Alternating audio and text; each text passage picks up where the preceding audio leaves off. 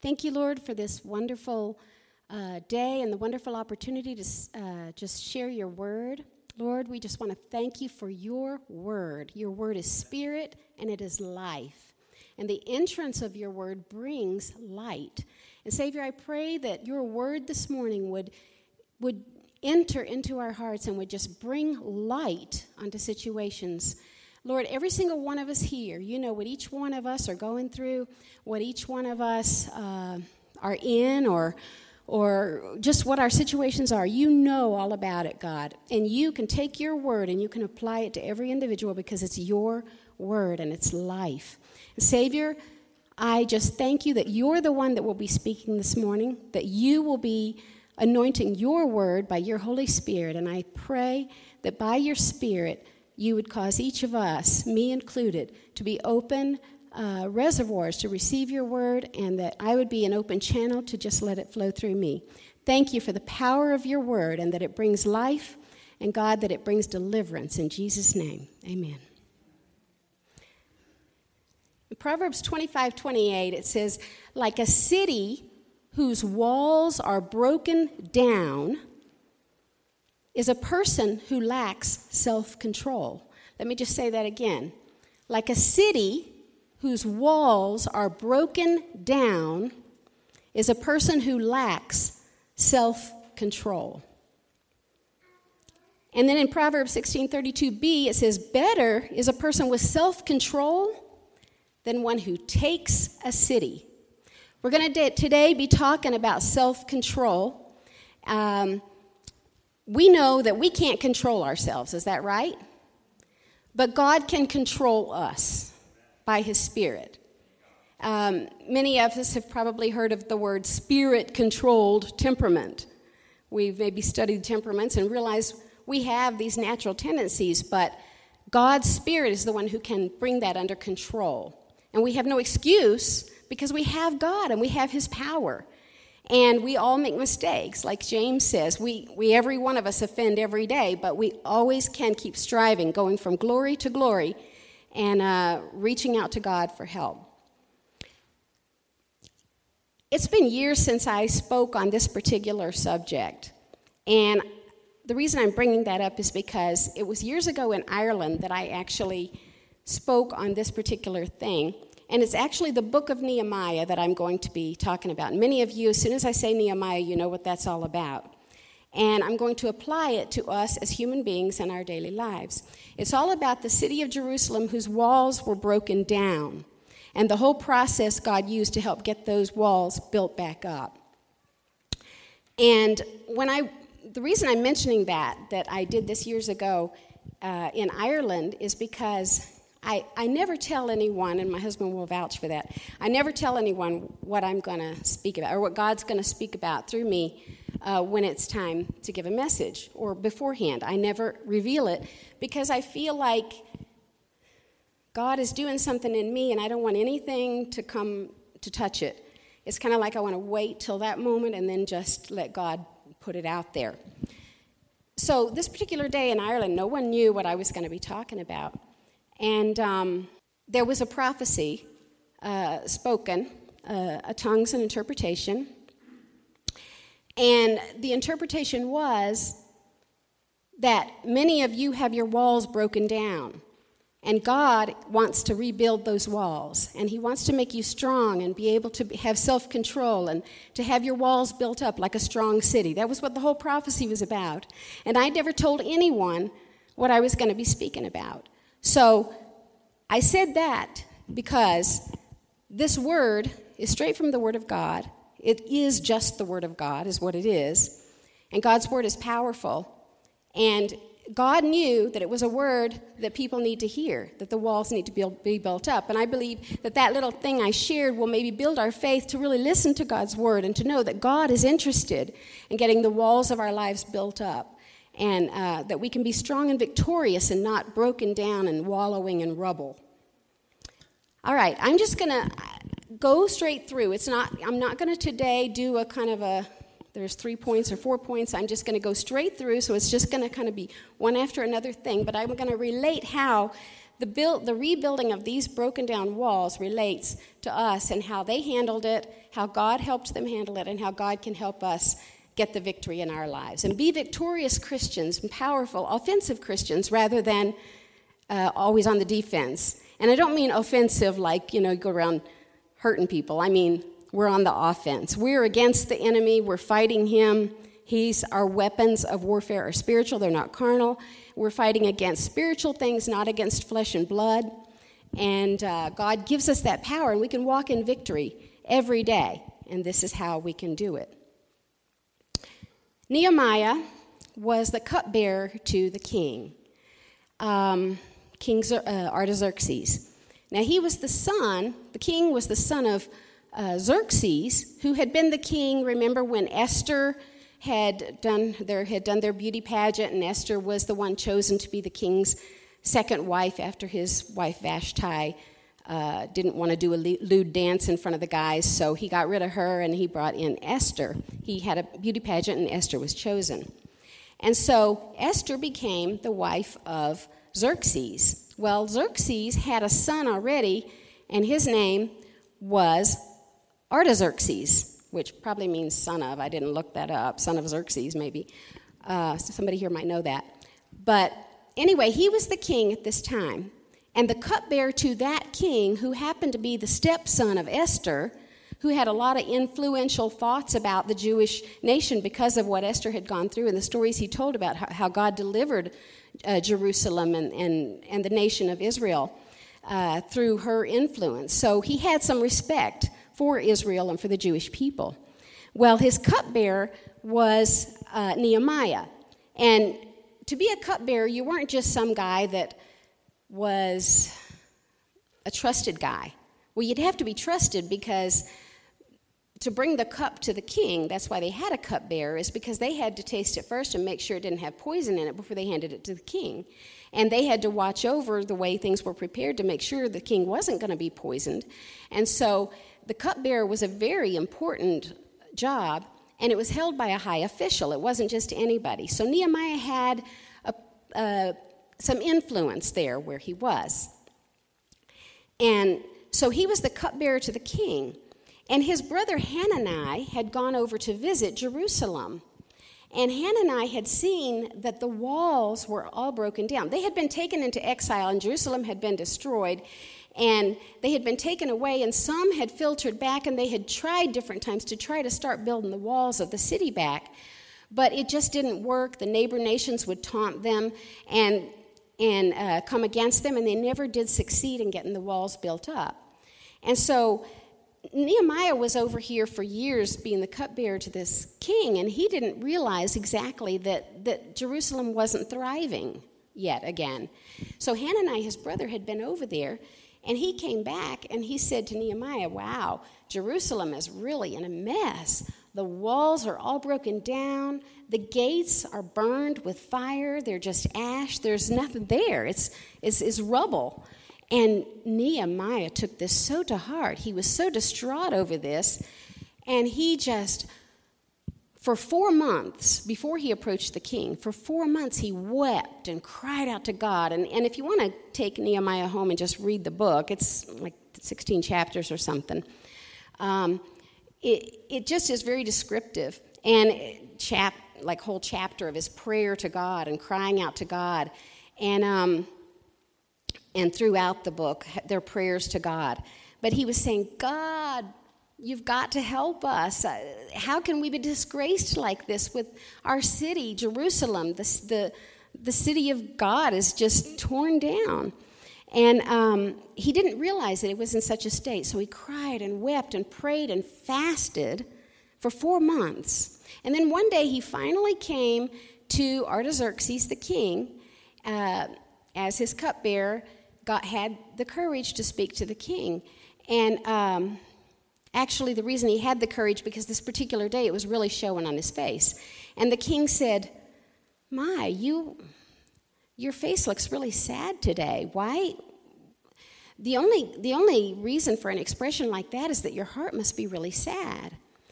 And Nehemiah said a quick prayer to the Lord under his breath, God help me to tell him. And he said, well, how can I not be sad when my city, Jerusalem, is laying in ruins? And of course, the king, like I said earlier, would have had a little bit of a heart towards Jerusalem because of Esther, his stepmom.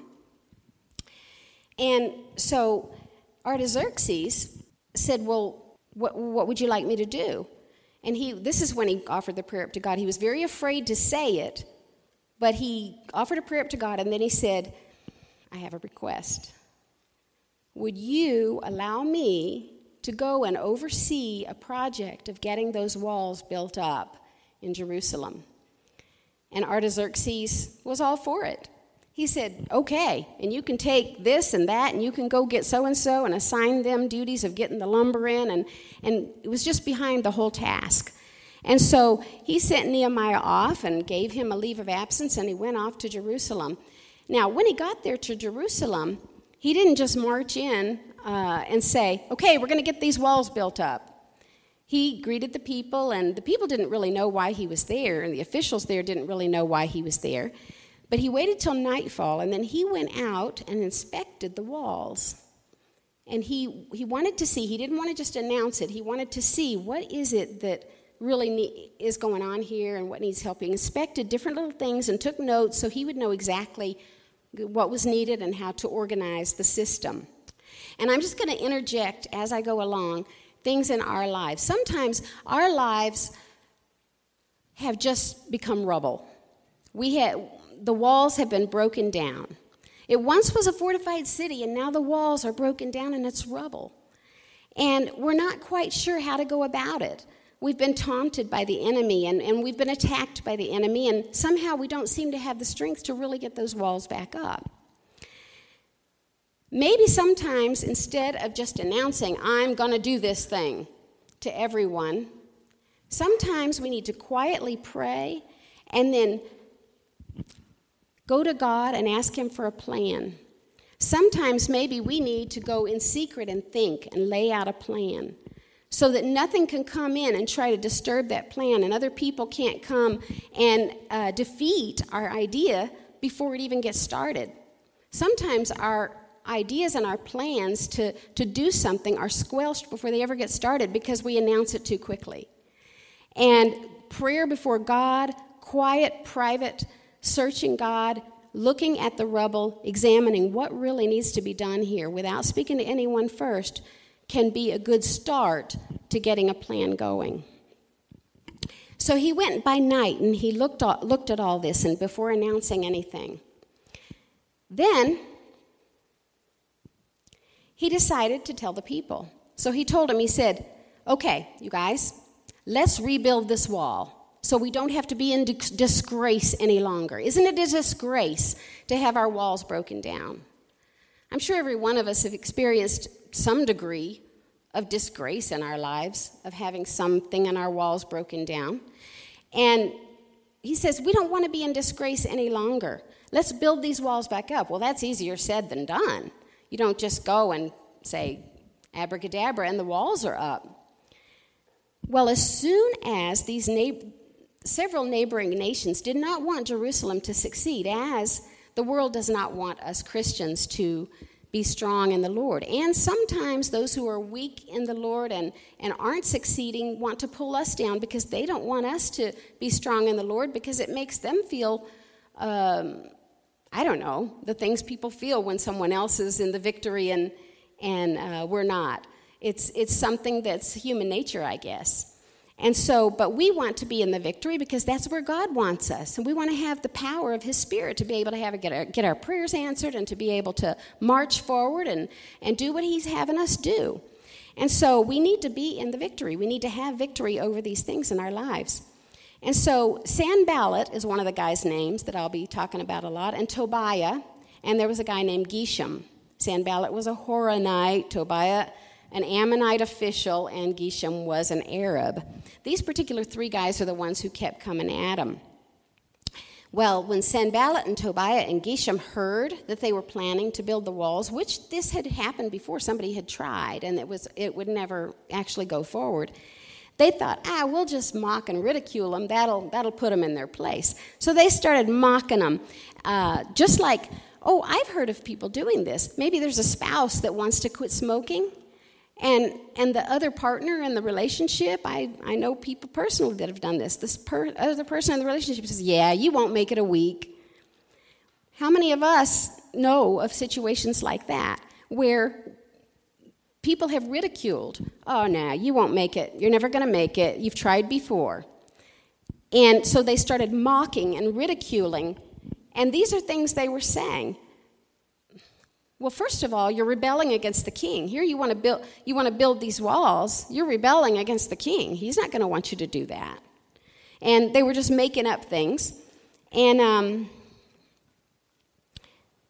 started throwing accusations out. Sanballat said, what are these feeble Jews doing? Will they restore their wall? Will they offer sacrifices? Will they finish in a day?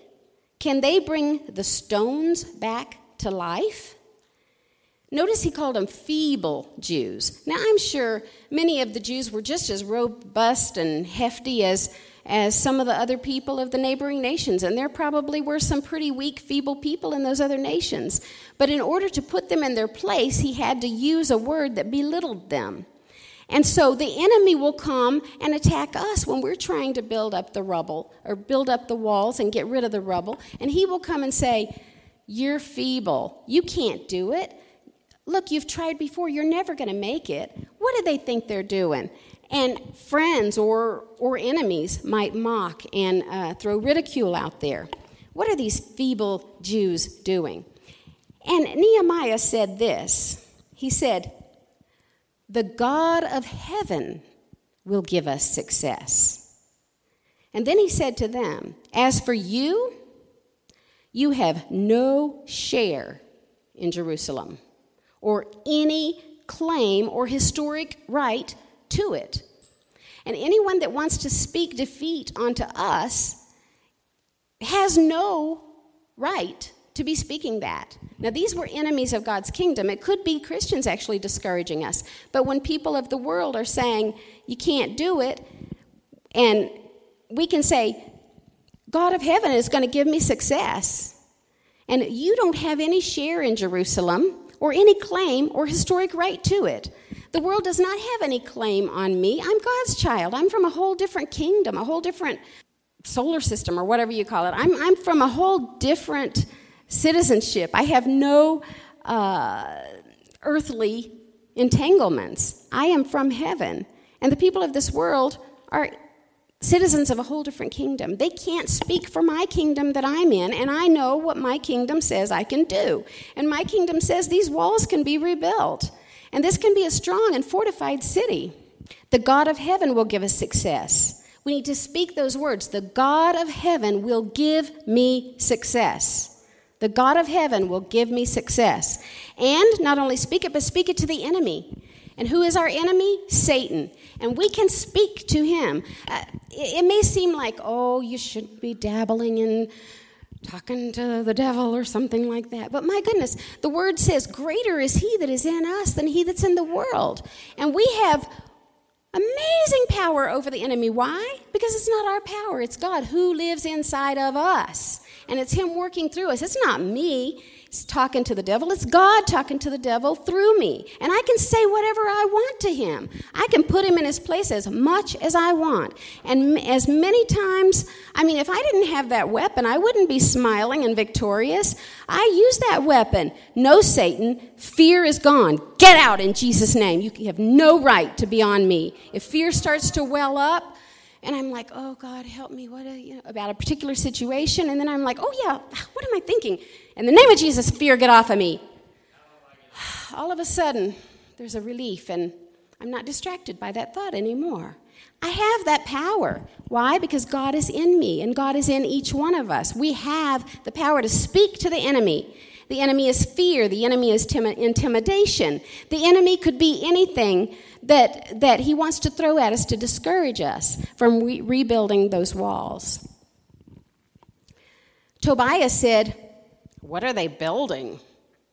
Even a fox climbing up on it would break down their wall of stones. And so there's the belittling again. And it can come from our own selves. We ourselves can say, I can't do this. I'm not strong enough. I am feeble. I'm feeble, and anything I would try to build, a fox climbing on it would knock it down. What am I even trying for?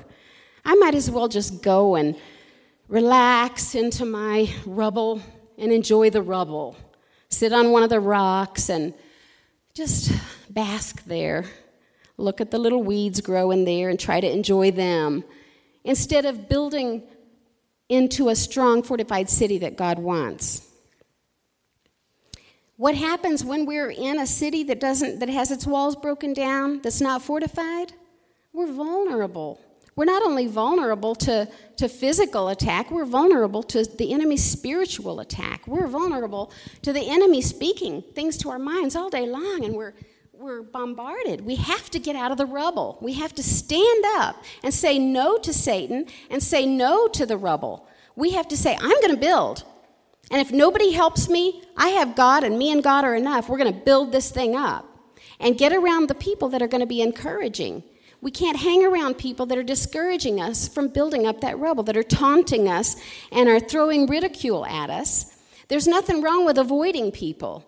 You know, if people are always discouraging and downing, there's nothing wrong with that. The Bible says, don't keep company with an angry man, or you'll learn his ways and get a snare to your own soul. We don't have to keep company with certain people that are dragging us down.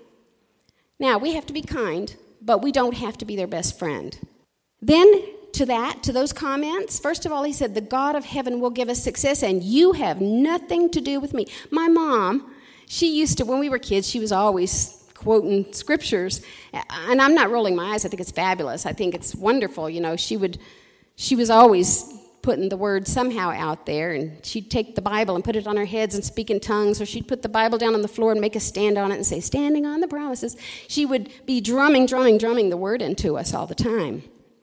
And I'm very thankful for that.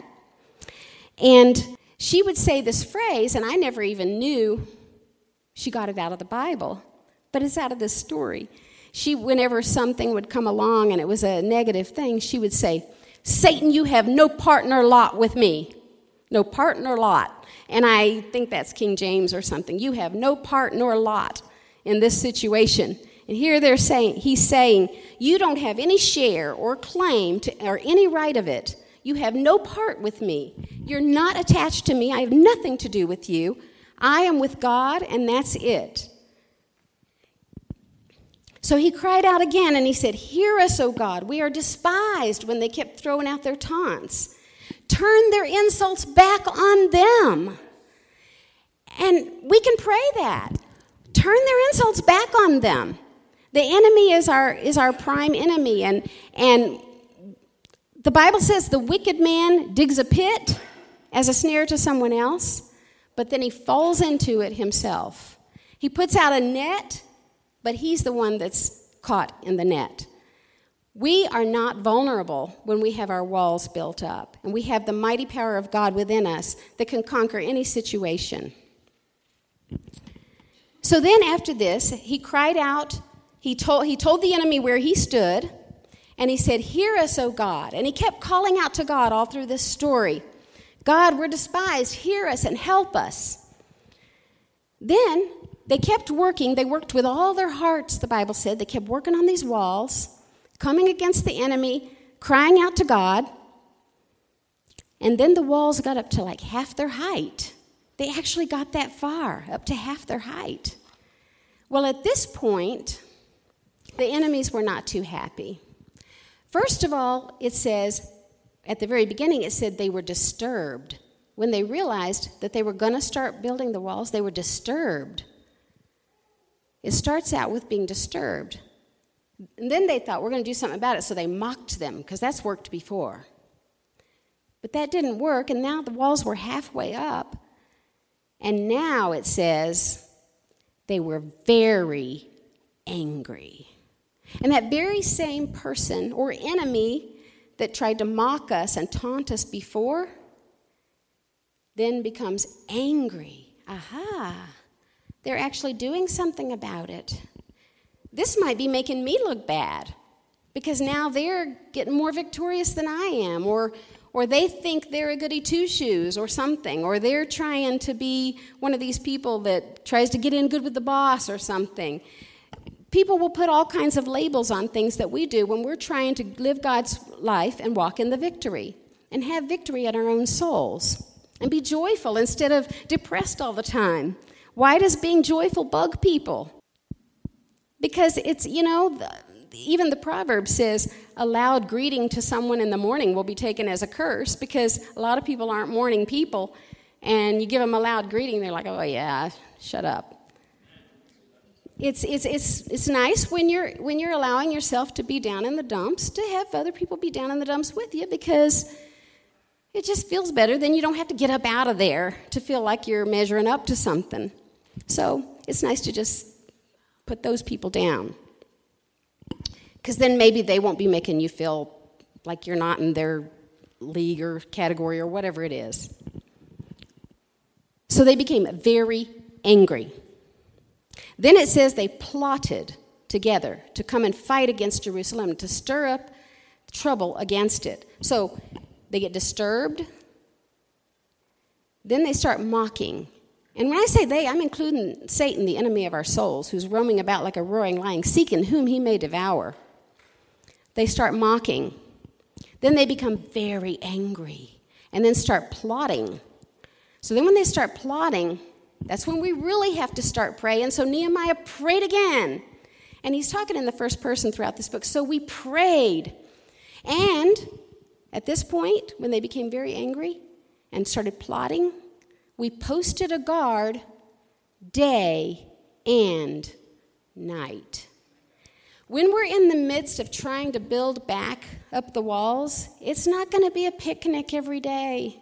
It's going to be hard work, and we have to keep our guard up. We have to keep the guard up to keep the enemy's taunts away. We have to do it day and night. We might wake up in the middle of the night with haunting feelings or thoughts coming to us. We might wake up the first thing in the morning and it's just haunting, and we just want to go back to sleep, and we can't go back to sleep because it's haunting. But we have to set up a guard day and night. And what's the best guard to set up? First of all, to let the word of Christ dwell in us richly. If we're continually reading God's word, we find all kinds of promises.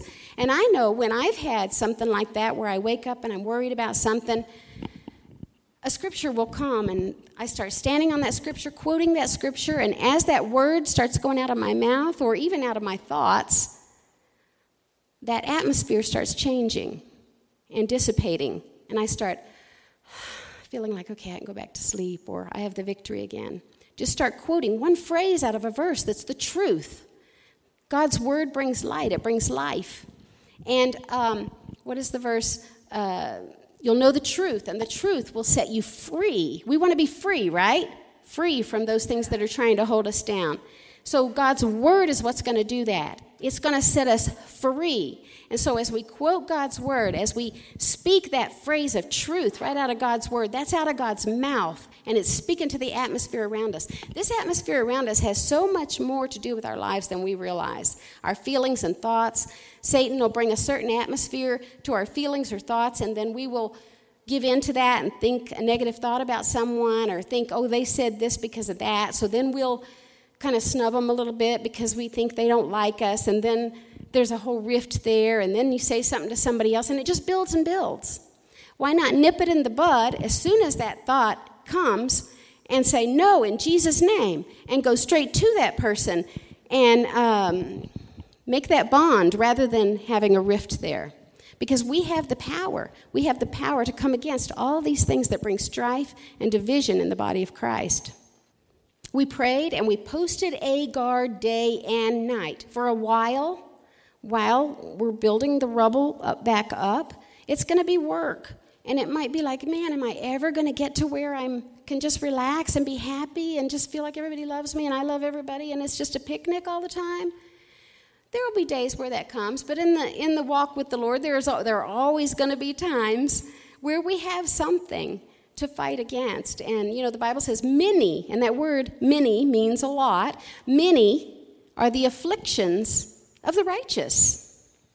But The Lord delivers him out of them all.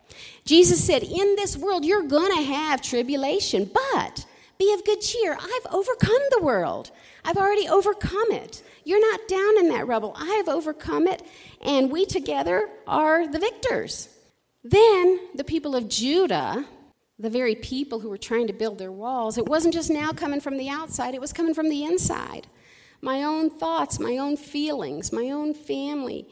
They said, the strength of the laborers is giving out. There is so much rubble that we can't rebuild. Now, remember where they were in this process? The walls were already halfway up. And at this point, after making it that far, halfway up, they started saying, we can't do this.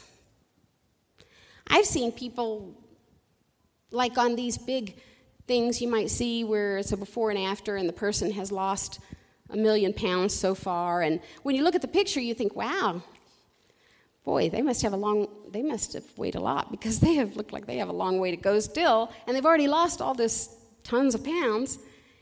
And you're thinking, boy, it'd be hard to just keep going when you can't even see the results after so many pounds. But they're halfway there. If they lost that much again, wow, they'd be astonishing.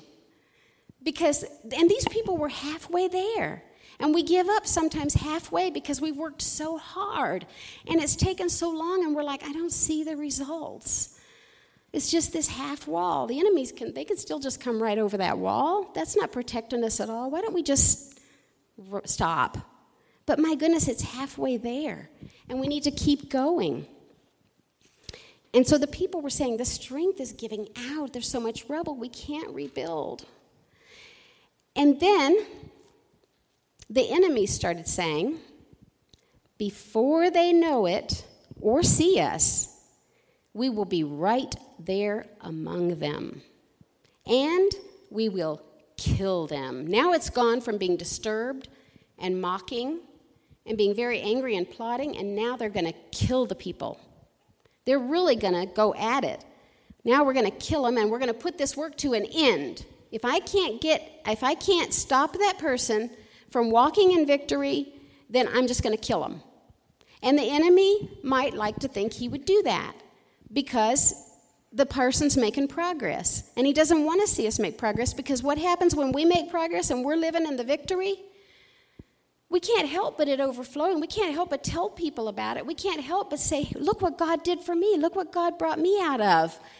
And other people are going to catch it and say, I'm going to get God to do that for me. And then God's army's getting bigger and more powerful. We can't let that happen, the enemy says. So he just like to kill them or just put them totally out of commission.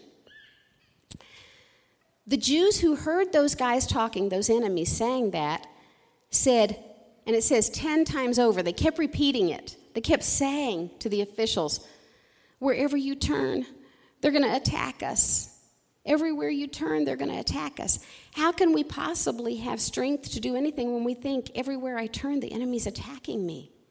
But if I can get on the offensive and believe that greater is he that's in me than he that's in the world, it doesn't matter where everywhere I turn is happening. I could walk into a raging fire and know God is with me, like Shadrach, Meshach, and Abednego did. It doesn't matter if everyone around me hates me, because I have God in my life, and I'm going to live with him forever. And who's going to be sitting on the thrones then? Who's going to be the one? The Bible says the Lord sits in the heavens and laughs because he knows their day is coming. We have the Lord on our side, and he knows. He read the end of the book. He wrote the end of the book. And we've read it, and we know the end of the story, that we're the victors. So we don't have to fear what this world fears. So then Nehemiah stationed some people behind the lowest points of the wall at exposed places with swords, spears, and bows.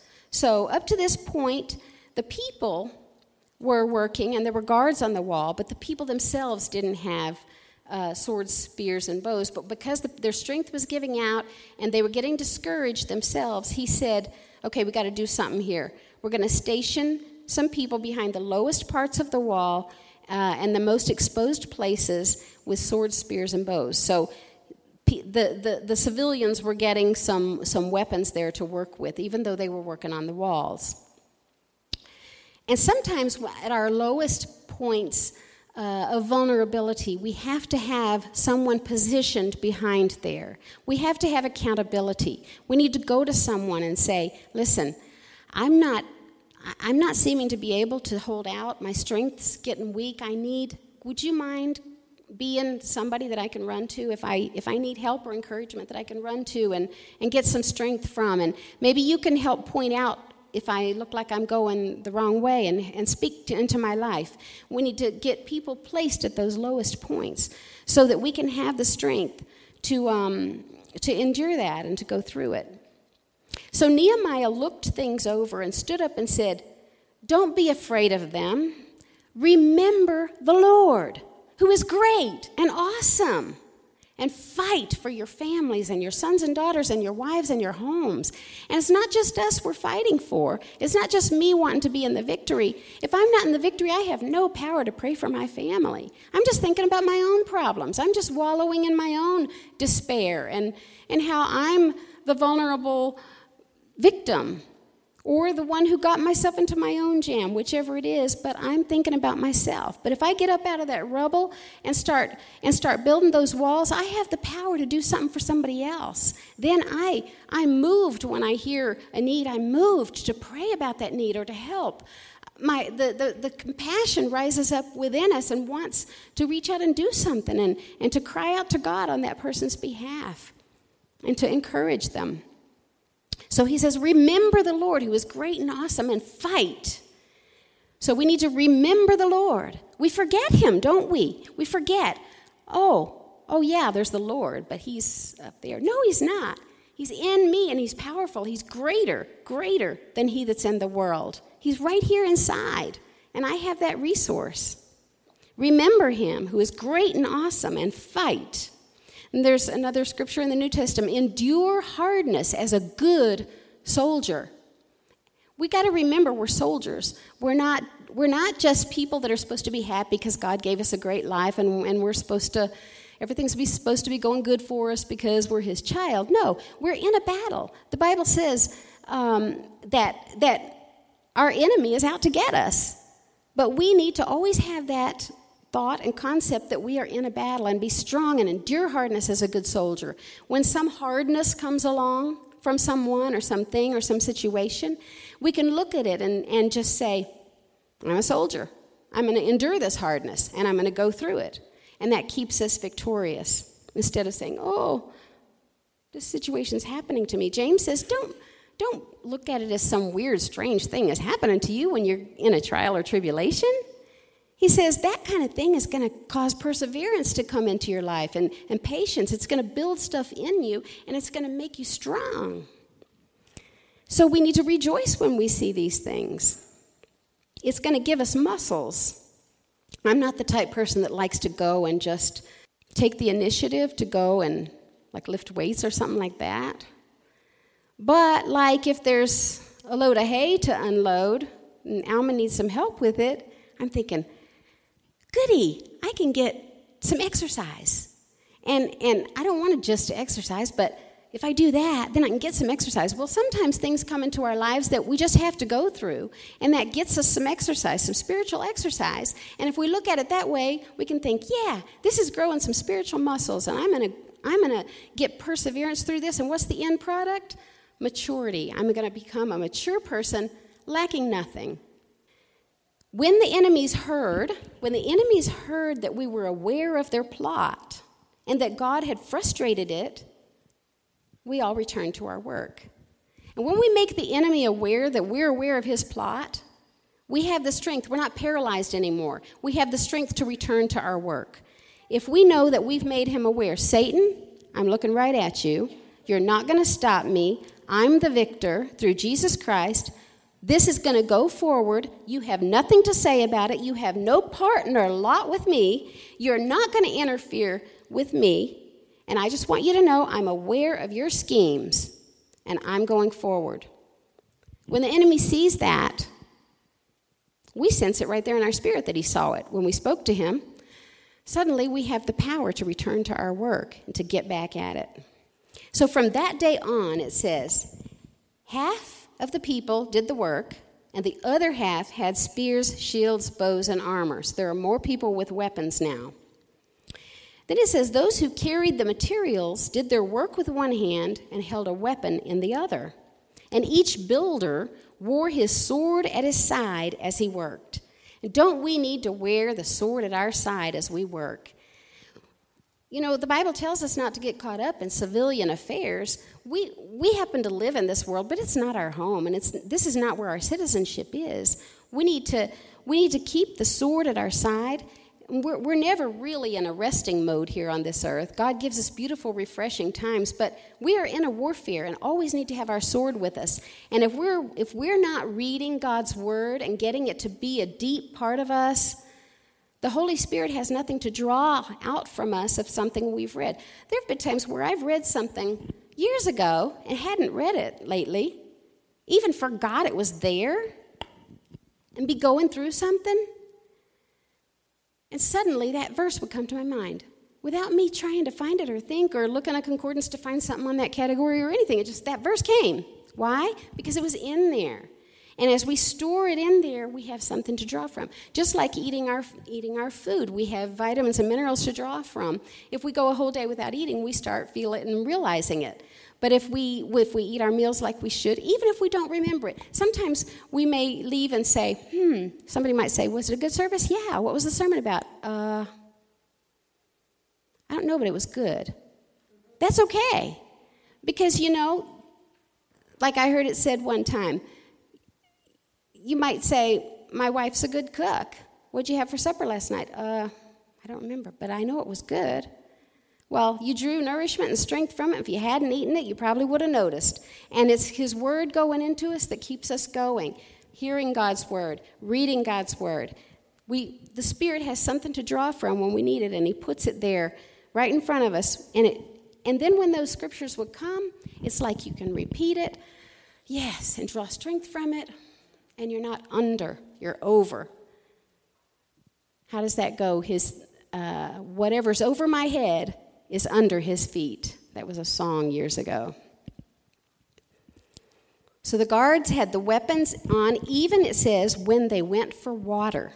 So even when we're doing some fun fellowshipping time, just enjoying, maybe getting some water, just relaxing with friends, we need to always have our weapons with us. Always have the Word of God. We need to always be in the Spirit, praying in tongues under our breath or whatever. And I know there are probably many here who might not think tongues is necessary, but I just know that the church I grew up in, everybody was seeking to be filled with the Spirit where you spoke in tongues, and everybody got it. So when people say it's just for some people and not for others, well, it says you can covet the greater gifts, but I mean, even if tongues was just one of the gifts, you can covet it. And man, it's a mighty weapon. The prayer language, though, is different. Paul says, I wish you spoke in tongues. I'm glad I speak in tongues more than you all. And he was speaking in tongues all the time. And that is a powerful weapon. And maybe it's time to reconsider that maybe this is something I need in my life, because I know I don't have the words to say sometimes to get in the victory. And I don't even know what to say to God. I don't feel like praying about it. But then I just started speaking in tongues. Speaking in tongues, speaking in tongues, speaking in tongues, speaking in tongues. It gets more and more powerful, and then it becomes a mighty arsenal. It becomes like a machine gun against the enemy, and it's like, I'm way up here. I was down there. So speaking in tongues is a powerful thing, and we should not discount it. It's something we need. We need that resource. We need to be able to do that as a powerful weapon. Keep our weapons with us, the Word of God in our hearts. And also speaking in tongues, you know, the Bible says that the tongue is the most unruly member and it's hard to tame it. But I believe that if we speak in tongues a lot, that tongue is getting tamed, because God chose the most unruly member of the body to grab a hold of and change it to be bringing praise and prayer to him that we don't even know we're saying. So each one had his sword at his side as he worked. The guards, even while they went for water, they had their swords with them. When the word came to Sanballat, Tobiah, and Geshem, these are the enemies, and the rest of the enemies, that the walls were up, now the walls are up. and the gaps were closed. Except at this point, they didn't have the doors in. They had the walls were up, the gaps were closed. Then they thought, we're going to try a different tactic. None of these things we've tried to do has worked. We don't want them to get the doors in and get all the way fortified. So they started trying a gingerly different kind of a subtle approach. And they said, let's meet together. Let's just have a little meeting. Let's have a talk. Nehemiah says in this book, he says, but they were scheming to harm me. And Nehemiah sent messengers. The messengers came to tell him, hey, we want to meet with you. First they're taunting and angry and plotting to kill him. Now they just want to talk. That could look like, oh, well, maybe they're okay. Maybe I can just have a chat. We'll just go for coffee. That shouldn't be so bad. Oh, believe me, I know. You don't just go for coffee, okay? That's just thrown in there. So he says, maybe we could just have a little meeting. But Nehemiah sent word and said, we're too busy working. We can't stop the work. We have to keep going. 4 times these messengers came and said, oh, please come and meet with us. We just want to meet with you and have a chat. And he said, I can't stop the work. Too busy working, building the walls. And that's what we need to do. Can't stop the work. Then the 5th time when they tried to get him, they sent a message that said, there's a rumor that you're plotting a revolt and that you're going to try to become the king. And this is going to look bad to the king and get back to him. So we've got to meet. So they try to make the little meeting sound a little bit more necessary. We've got to meet. We don't have to meet. We don't have to meet with old friends. We don't have to take that one drink. We don't have to take that one little peek. That one meeting is going to ruin it all. He knew they were plotting and scheming his ruin. So Nehemiah sent this message back. Nothing like this is happening, and you are making it up out of your own head. And we can say that to Satan. Nothing like that's happening. You're making that up out of your own head. You're the liar. You're the father of lies, and I don't believe you.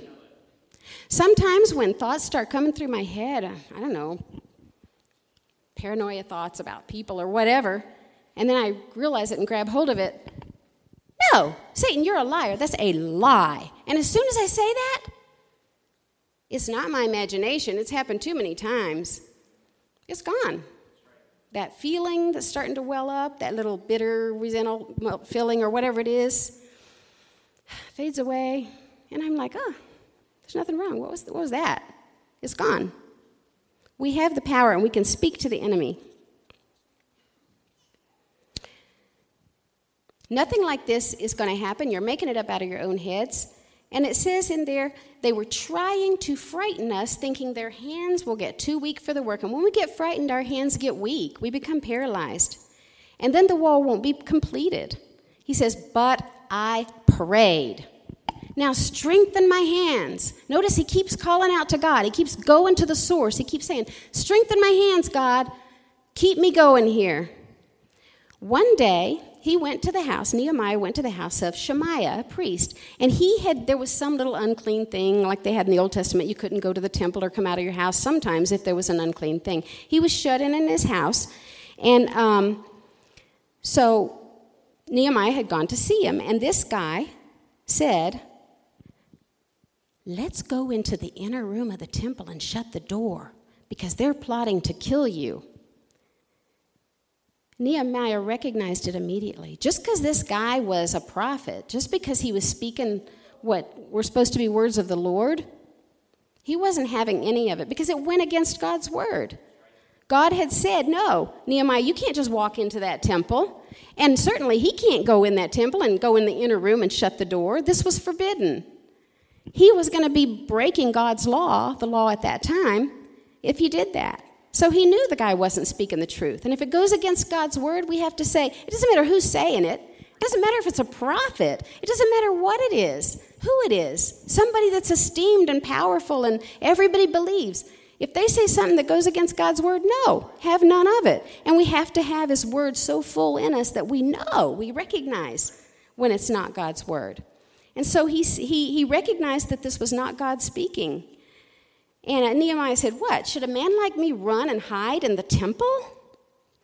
Or another way that some people contend that it should have been translated, can I actually go into the temple and still live? Because God probably would have stricken him dead. He realized God had not spoken through Shemaiah. And it goes on to say he prophesied because Tobiah and Sanballat had hired him to intimidate Nehemiah and so make him commit a sin and get a bad name, give him a bad name and discredit him. And if we listen to the enemy instead of God's word, we're going to get a bad name and it's going to discredit us and it's going to really put a detriment on our work and on those walls we're trying to build up. The wall was finished with the doors put up and everything in 52 days. In all this story, it doesn't sound like 52 days, but 52 days because they worked hard, they called out to God, they kept at it, they didn't listen to the enemy. After 142 years after its destruction in 586 BC, they had tried different times, but this time there was more resolve there. When the enemies heard this, and all the surrounding nations, guess what they did this time? What tactic did they use this time? They were afraid and lost self-confidence. The first time in the story that we see the enemy becoming afraid. They lost self-confidence because they realized that this work had been done with the help of God. And nothing can be done except with the help of God, but we've got the help of God so we can do it. And then Nehemiah said, keep the gates shut and barred at all times at night. Don't open it till the sun's hot in the daytime. Keep those guards appointed. And so they're always going to have guards. They're always going to keep the gates shut. And if we have a gate in our life, if we have some vulnerability in our life, we want to keep those gates shut at the nighttime. It's only when the sun is bright, when we are powerful and right in tune with God and His Word, that we can step out maybe in the area of that place to even go witness there. But otherwise, we need to stay far away from it. Keep those gates closed. The people came together into the square, and Ezra read the book of the law of Moses from daybreak until noon. And the people stayed there and listened from daybreak until noon. Why? Look what God had done. Look at the powerful things He had done in their lives. They weren't just playing church. They were there because God had done something in their lives. Then they began weeping. They were hearing this book of the law read, and they saw all the things they had done that got them in this mess in the first place. So they were weeping and crying because of the law they had broken and how they had gone against what God's plan was for their lives and the things that God said would bring them life and bring them victory. They went the other way, and they got themselves into this mess. So now they were crying and saying, oh, God, you got to forgive us. And then Ezra, the Levites, they all said, this day is holy to the Lord your God. Do not mourn or weep. Go and enjoy choice food and sweet drinks. Send them some to those who have nothing prepared, because this day is holy to our Lord. Do not grieve, for the joy of the Lord is your strength. And if we're grieving over our sin so much, we've got to take Him at His word that He forgave us. We come, we make a mistake, and we say, God, that was wrong. I spoke the wrong thing there. I'm sorry. My heart was not right when I said it. Please forgive me. Go to the person, make it right if we need to. If there was somebody offended by it, make it right with God, and go on our way in joy, because immediately God has forgiven us and cleansed us. Then it says the people celebrated with great joy because they now understood the words that had been made known to them. Later they had a time of fasting and repenting of sin, which had caused the destruction. But this day, when they were delivered and the wall was set up, it was a day of celebration.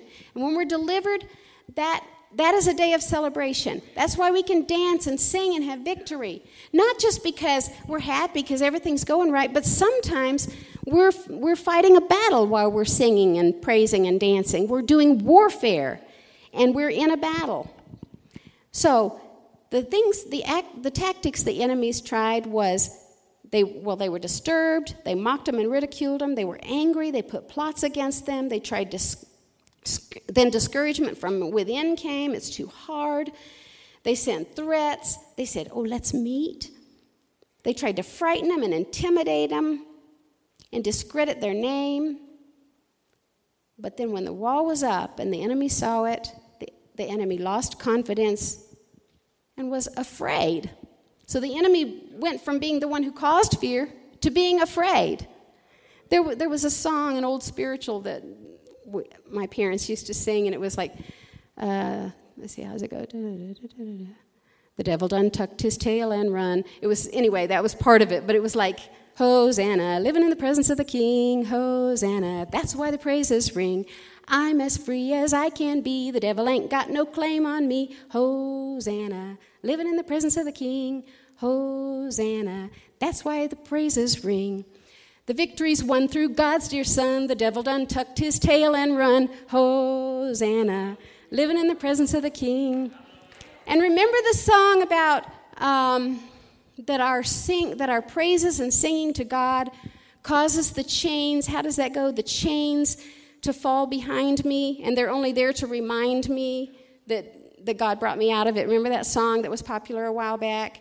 Those chains are just there to remind us that once he had us bound, but now we're free. And how can we but praise him, as the song says? Because just because someone is smiling and joyful in victory doesn't mean that everything is perfectly always going right in their lives, and that well, if they'd been through what I'd been through, they wouldn't be smiling. No, it might just be because they know the weapons of warfare, and they're going through a battle right now, and they're standing on the word, and they have the victory in their hearts already because they know the battle is won, even before they see the results. Nehemiah examined the situation carefully before he said a word to anybody about what he was going to do, after months of prayer. And then he said to the people, God is with us. He prayed for strength, and he kept praying throughout. They worked hard. They knew they had to keep working hard. They stayed alert and on guard. They kept their weapons with them. They were accountable. They remembered God's power. They made the enemy hear. They didn't take a break to meet with the enemy. They told Satan he was a liar.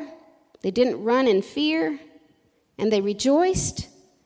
And then it says the people made a binding agreement in writing that they were going to obey the Lord and turn from evil. They wanted God's blessing and protection, which had gone away because of the sin. They didn't want to get in the same situation again. Now, there may be people here that are in some kind of a thing where you're trying to get out and you've always been trying, and maybe God's word has ignited something within to cause you to want to get a good kickstart this morning. I'm going to do this. We're going to do this, me and God and whoever else will stand with us. And you'd like to maybe just come forward now and get some prayer. There are people that will help to pray, to help to pray to get you a good kickstart on this victory over the enemy and over depression, over fear, whatever it is. We can speak to depression too. We can speak to any title. Jesus said, if you have faith as a grain of a mustard seed, you can speak to that mountain and tell it to go and be cast into the sea. And we can speak to things. And it works, and it's powerful. Anyone want to come and get prayer now? And we have people that will pray.